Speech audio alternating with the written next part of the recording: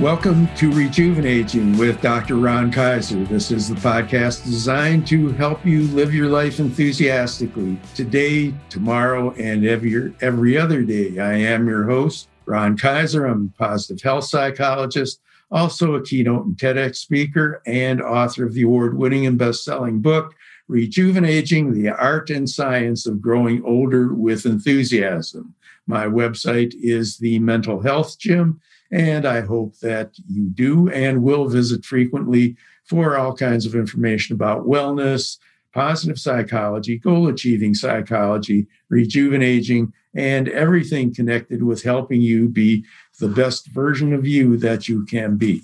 As podcast listeners know, we typically have very informative guests, but also guests who are enthusiastic about what they do and can help us lead our lives in the most informative, entertained, enthusiastic manner, and most productive manner so that we can continue to achieve no matter how long we are on this earth, and we can be happy about it.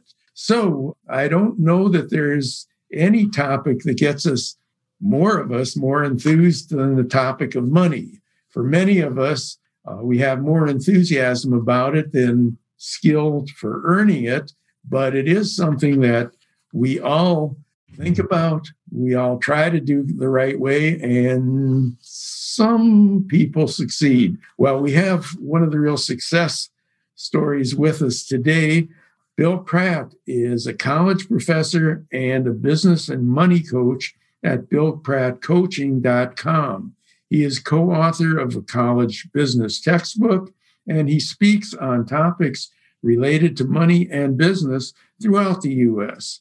He has been featured on a twice-monthly TV program called Money Matters. So he obviously knows stuff about money. And Bill believes that by making the best decisions with the right attitude and information, people will accumulate wealth faster and will be able to use that wealth to improve the lives of those around them. So I'm real enthused about introducing Bill.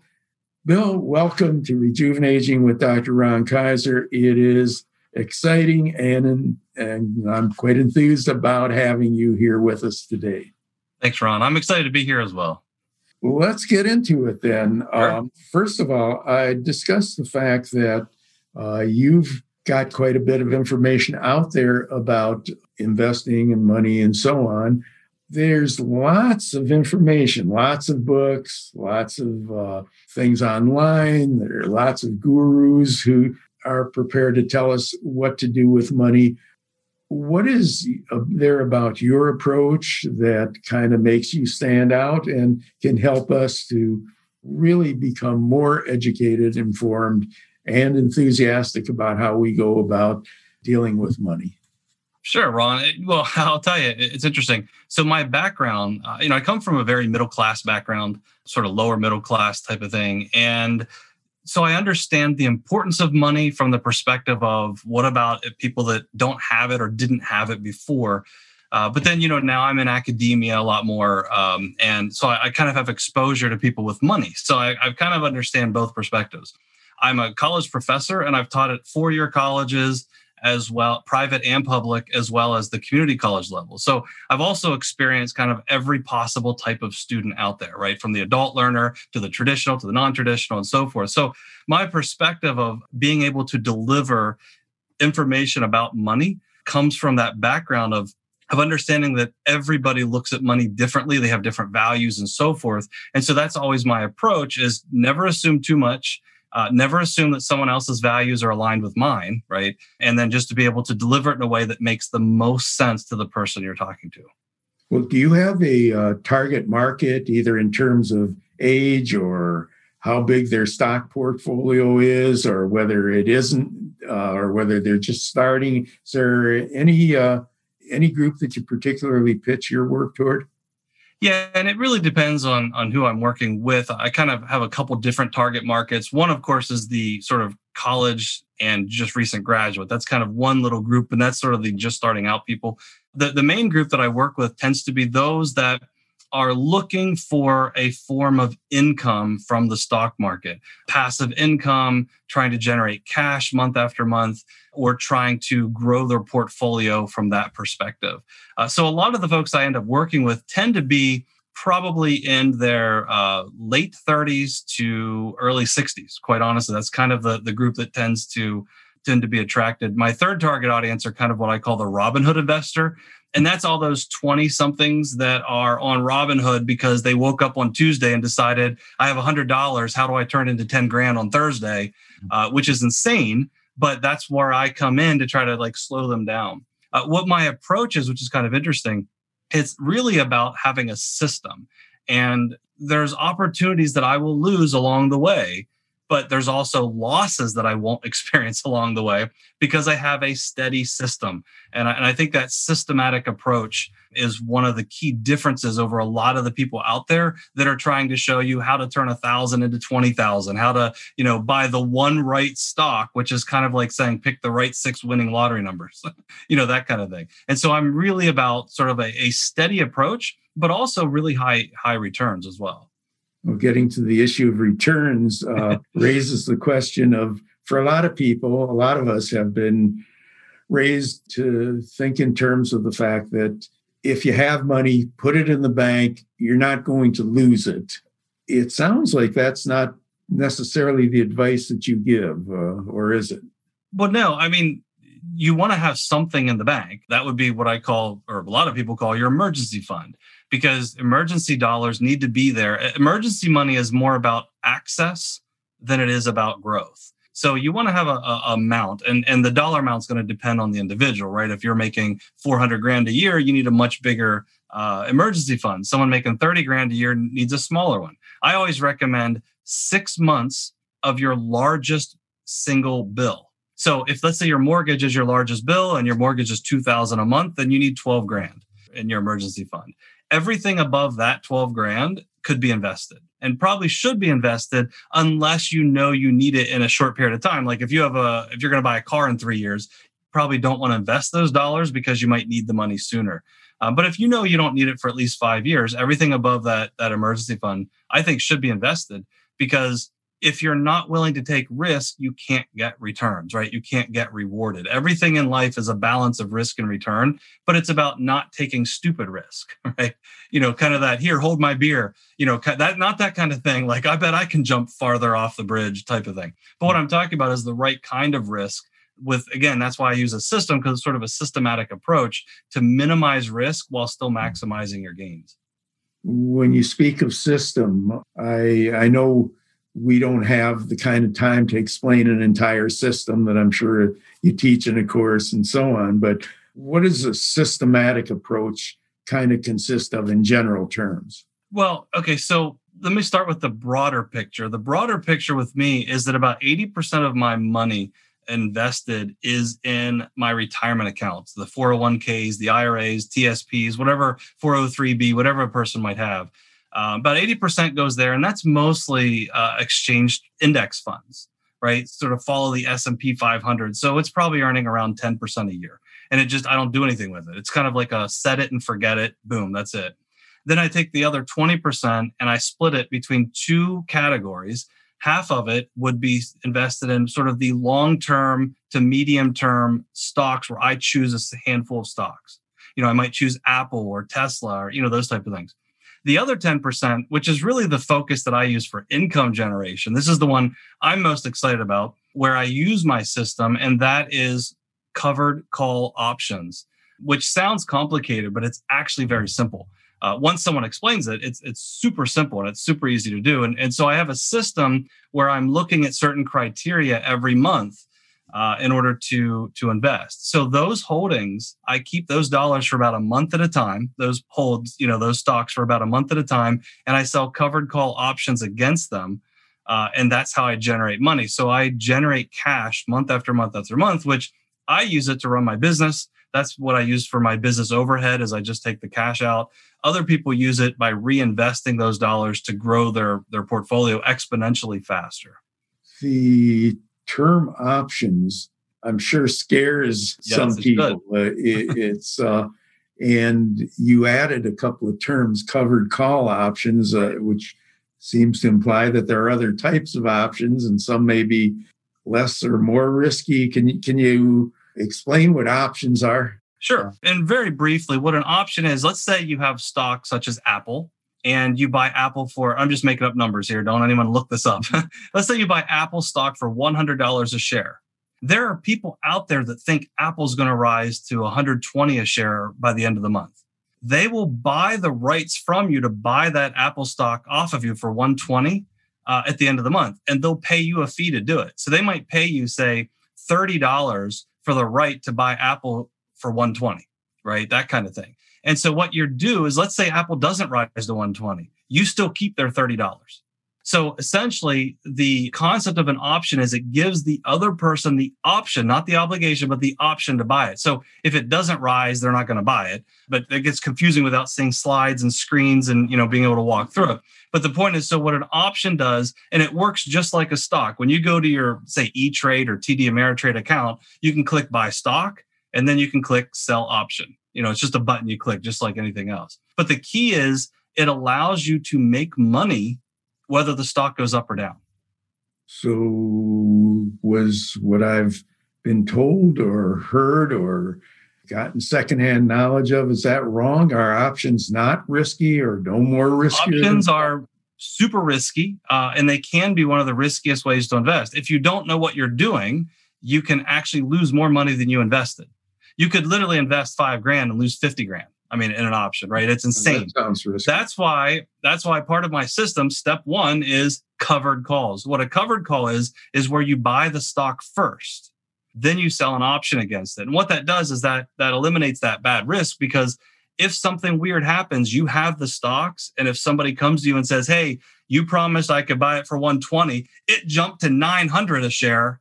You have the shares there and you say, here they are. You don't have to run out and go buy the shares to hand it to them. So that in and of itself is the best risk minimization methodology out there. So you buy the stock and then you sell options against it. And what that does, like I said, is you make money right away. So with my strategy, and I'm not the only one that teaches this, I teach it my way, but lots of people teach covered call options.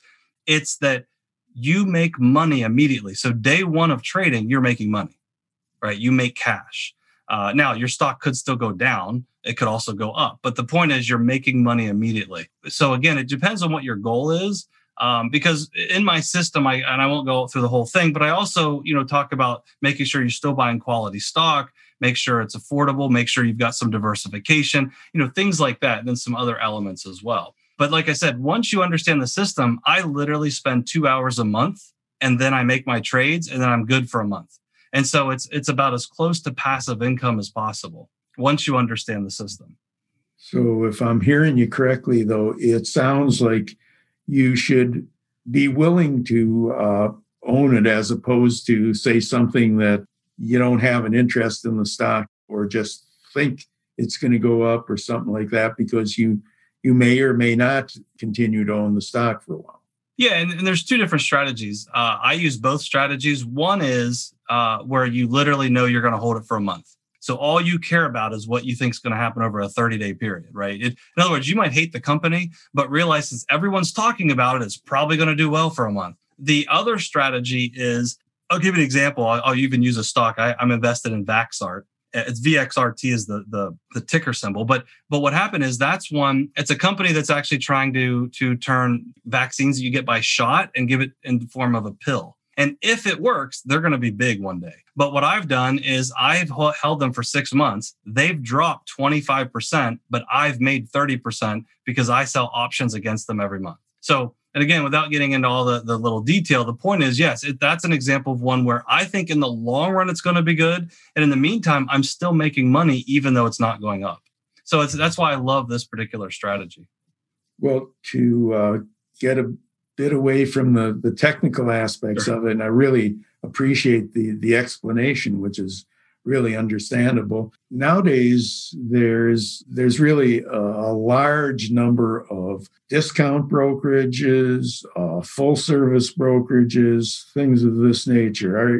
Do you recommend that somebody knowledgeable handle their own investments or rely on a broker, or what do you think people should be doing? Well, so I think that, again, I take the 80-20 rule, but then I take my 20 and split it in half. So my 80% rule is 80% of your money, I think, should be handled through some type of brokerage that is very passive, index mutual fund, just follow the market, that kind of up until retirement. Once you're retired, you want to switch it out a little bit. And if that's the case, then I do recommend there, again, that 80% portion, that you want to work with somebody that knows, especially once you get close to and in retirement, because they understand certain things like withdrawals and tax laws and things such as that.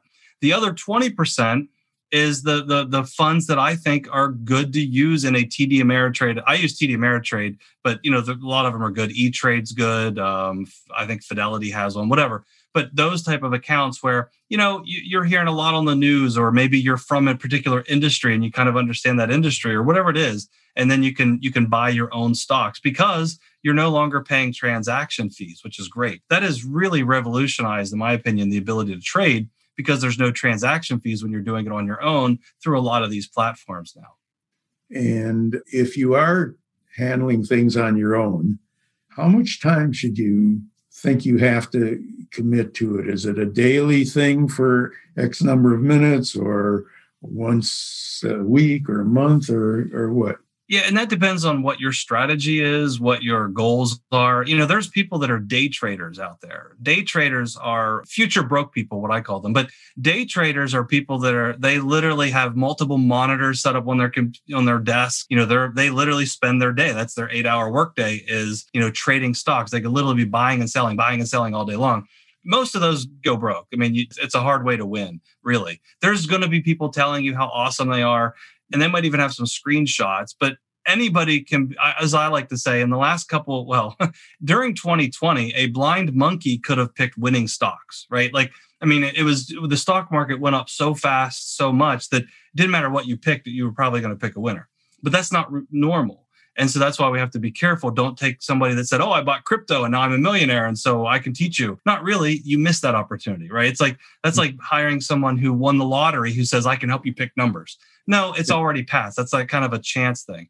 So you have to definitely be careful with that. But all in all, yeah, you don't need to spend a lot of time. Just be comfortable with your decision. Like I said, I spend about 2 hours a month, and that's it on mine. I do spend a little more time now that I'm coaching other people, more or less for their sake. But on my own, I spend 2 hours a month. And then because I do my monthly holds. And in the longer term, the less you have to research. That's great advice. And I guess one of the questions that I've heard recently is, there have been a lot of people who are either self-employed and have had to cut back on their earnings, or they're people who may have lost jobs and so on. And there may be some tendency to see the market as a way to make up for it. What are some of the common mistakes that people make, if they try to overcome, where they hoped to have been? I'd say one of the biggest mistakes is treating the stock market like the lottery, like bingo, like Vegas. It's a lot of people use the word investing, but what they actually mean is gambling. And I see this all the time. I'm in a Facebook group, which is an investment for beginners, mostly because I like to try to help out. And most of them are saying things such as, I have $1,000 to invest. What should I put it in? I need the money out by Friday. And, put it in the bank. Like, what are you doing? That's not how the stock market works. Stock market is long-term investing. Now, like I said, what I use with the covered options, that's a short-term approach, but it also has the protections of the covered call and so forth. And so one of the big mistakes is treating it like gambling. The other thing is trying to time things. I think that on Tuesday, the stock market is going to dip, and then on Thursday, it'll be high. So I'll buy on Tuesday, sell on Thursday. That just never works. One of the couple of fascinating things to think about. One, the average return on the stock market, the S&P 500, which is the 500 largest companies. So you don't have to think, right? Just the 500 largest. The average return is about 10% a year. Now, granted, there's plus 30 years and minus 30 years, and plus 15s and minus 2s and so forth. But the average over time is 10%. Most professional managers that we hire on Wall Street cannot beat 10%, right? About 3/4 of them can't even get to the index. So keep that in mind. The people who studied just this can't beat it. Now, the strategies that help beat it are things such as covered calls, because it's a different approach. But in your terms of your regular trading, so these people that are out there thinking, well, I'll do better than most people on Wall Street because I read one book or one chapter or saw a YouTube video, they're destined for failure, quite honestly. So don't try to beat the system in that regards.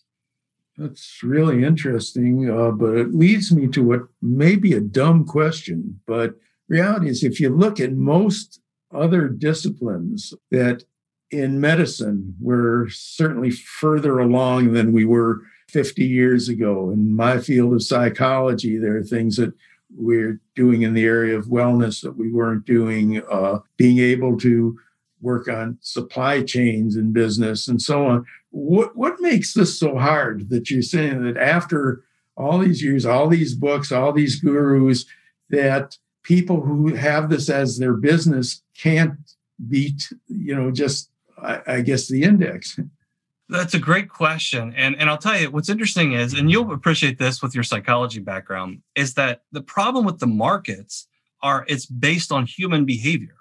If you think about what the stock market is, it's a giant auction. So you can that's why cryptocurrency is worth so much. Cryptocurrency itself has no real value, right? It's not tied to anything. But if everybody's willing to pay $35,000 per Bitcoin, then it's going to be $35,000 per Bitcoin. If everyone tomorrow decided that it's a big hoax, it's down to 20 cents a Bitcoin. Like, there's nothing to it. Businesses, on the other hand, in the long term, are based on fundamentals. Like, is this business making money? How much profit are they making? What are their expenses? What's the growth potential? But in the short term, it's based on, I heard this guy who knew a guy who talked to somebody who knew another person and said the hottest thing ever is going to be Ford tomorrow. And so if a whole bunch of people go out and buy Ford, temporarily it will spike. And then when the fundamentals come out and they realize Ford isn't doing anything more than it did the day before, it comes back down again. So the problem is, it's the psychology behind it. If you could take the human element out, and that's why there's so many those bots out there that are supposed to help you,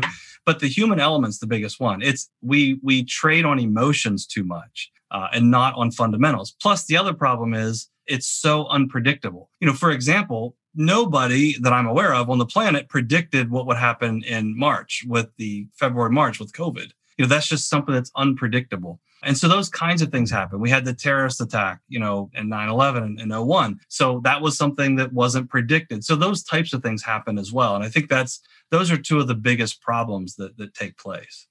That's really, really interesting. This is great information.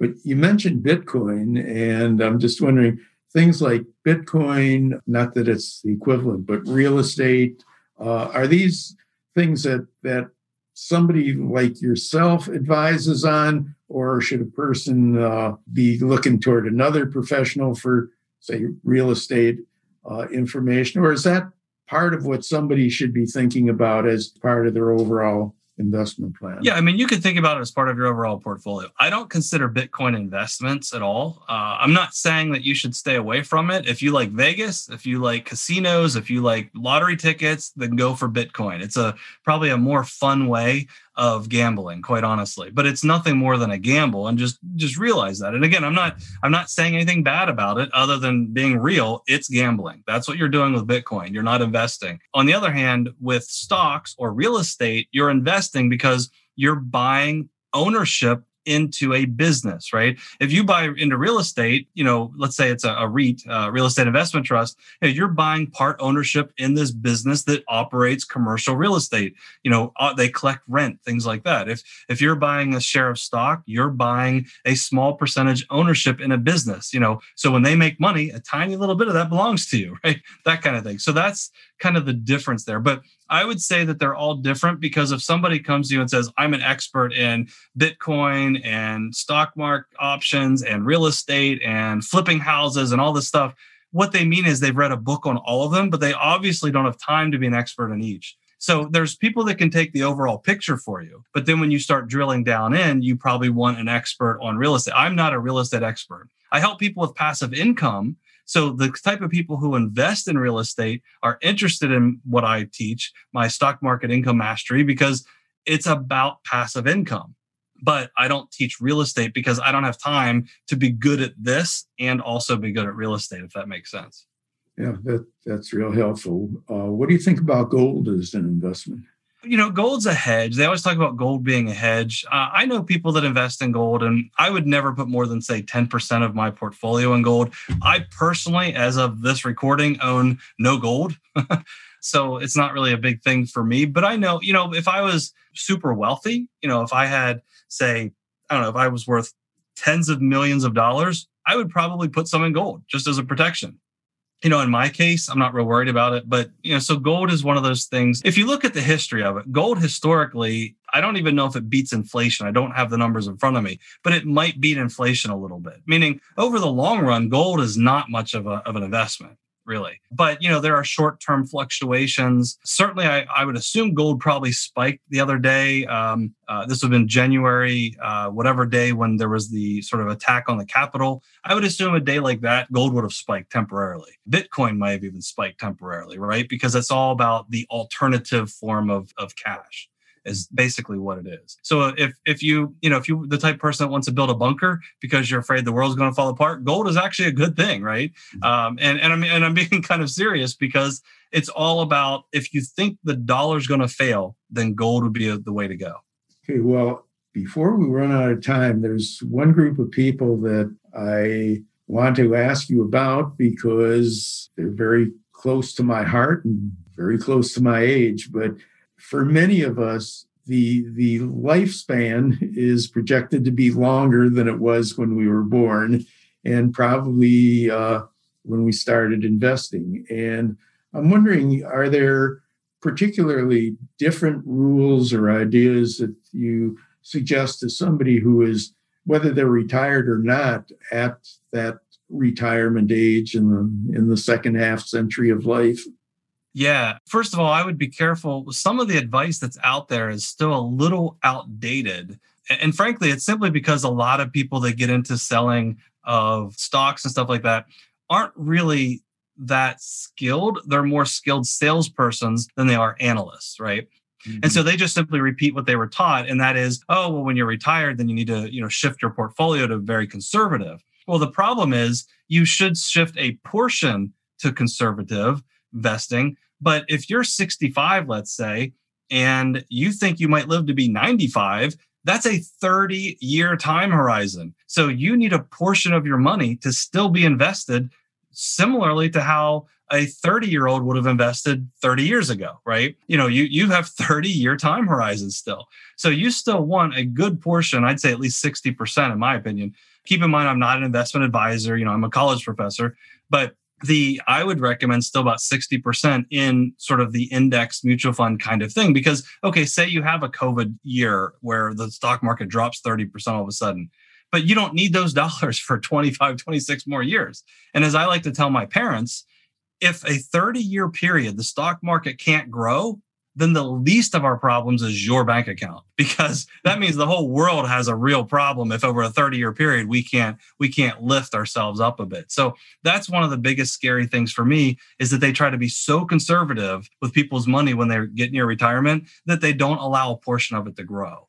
And if you have extra money, that's why the strategy that I like to use is that it allows you to generate an extra income. But again, I'm not going to tell you, hey, if you have $100,000, put it all in there. That's insane, right? I wouldn't put any more than 20% using the covered call option strategy. But it's a fun way to be a participant in the market, generate cash, keep your risk low, but also kind of look at the big picture of how you're going to look at your time frame, your outcome over the next several years.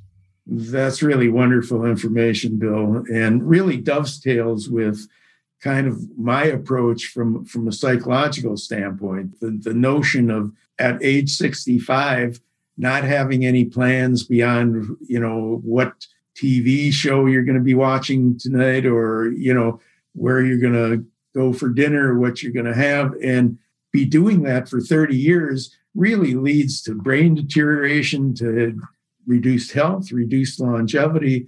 And as I said, I think this information that you're providing, this terrific information, really goes hand in hand with that.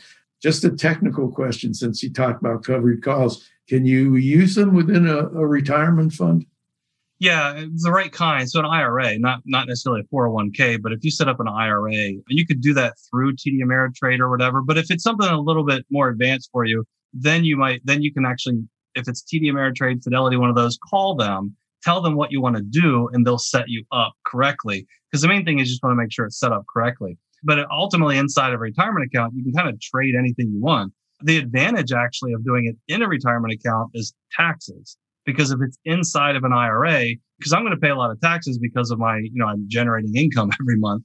So I pay taxes on it. So you'll actually save on the tax side by doing it inside the IRA. So yeah, that's still a possibility.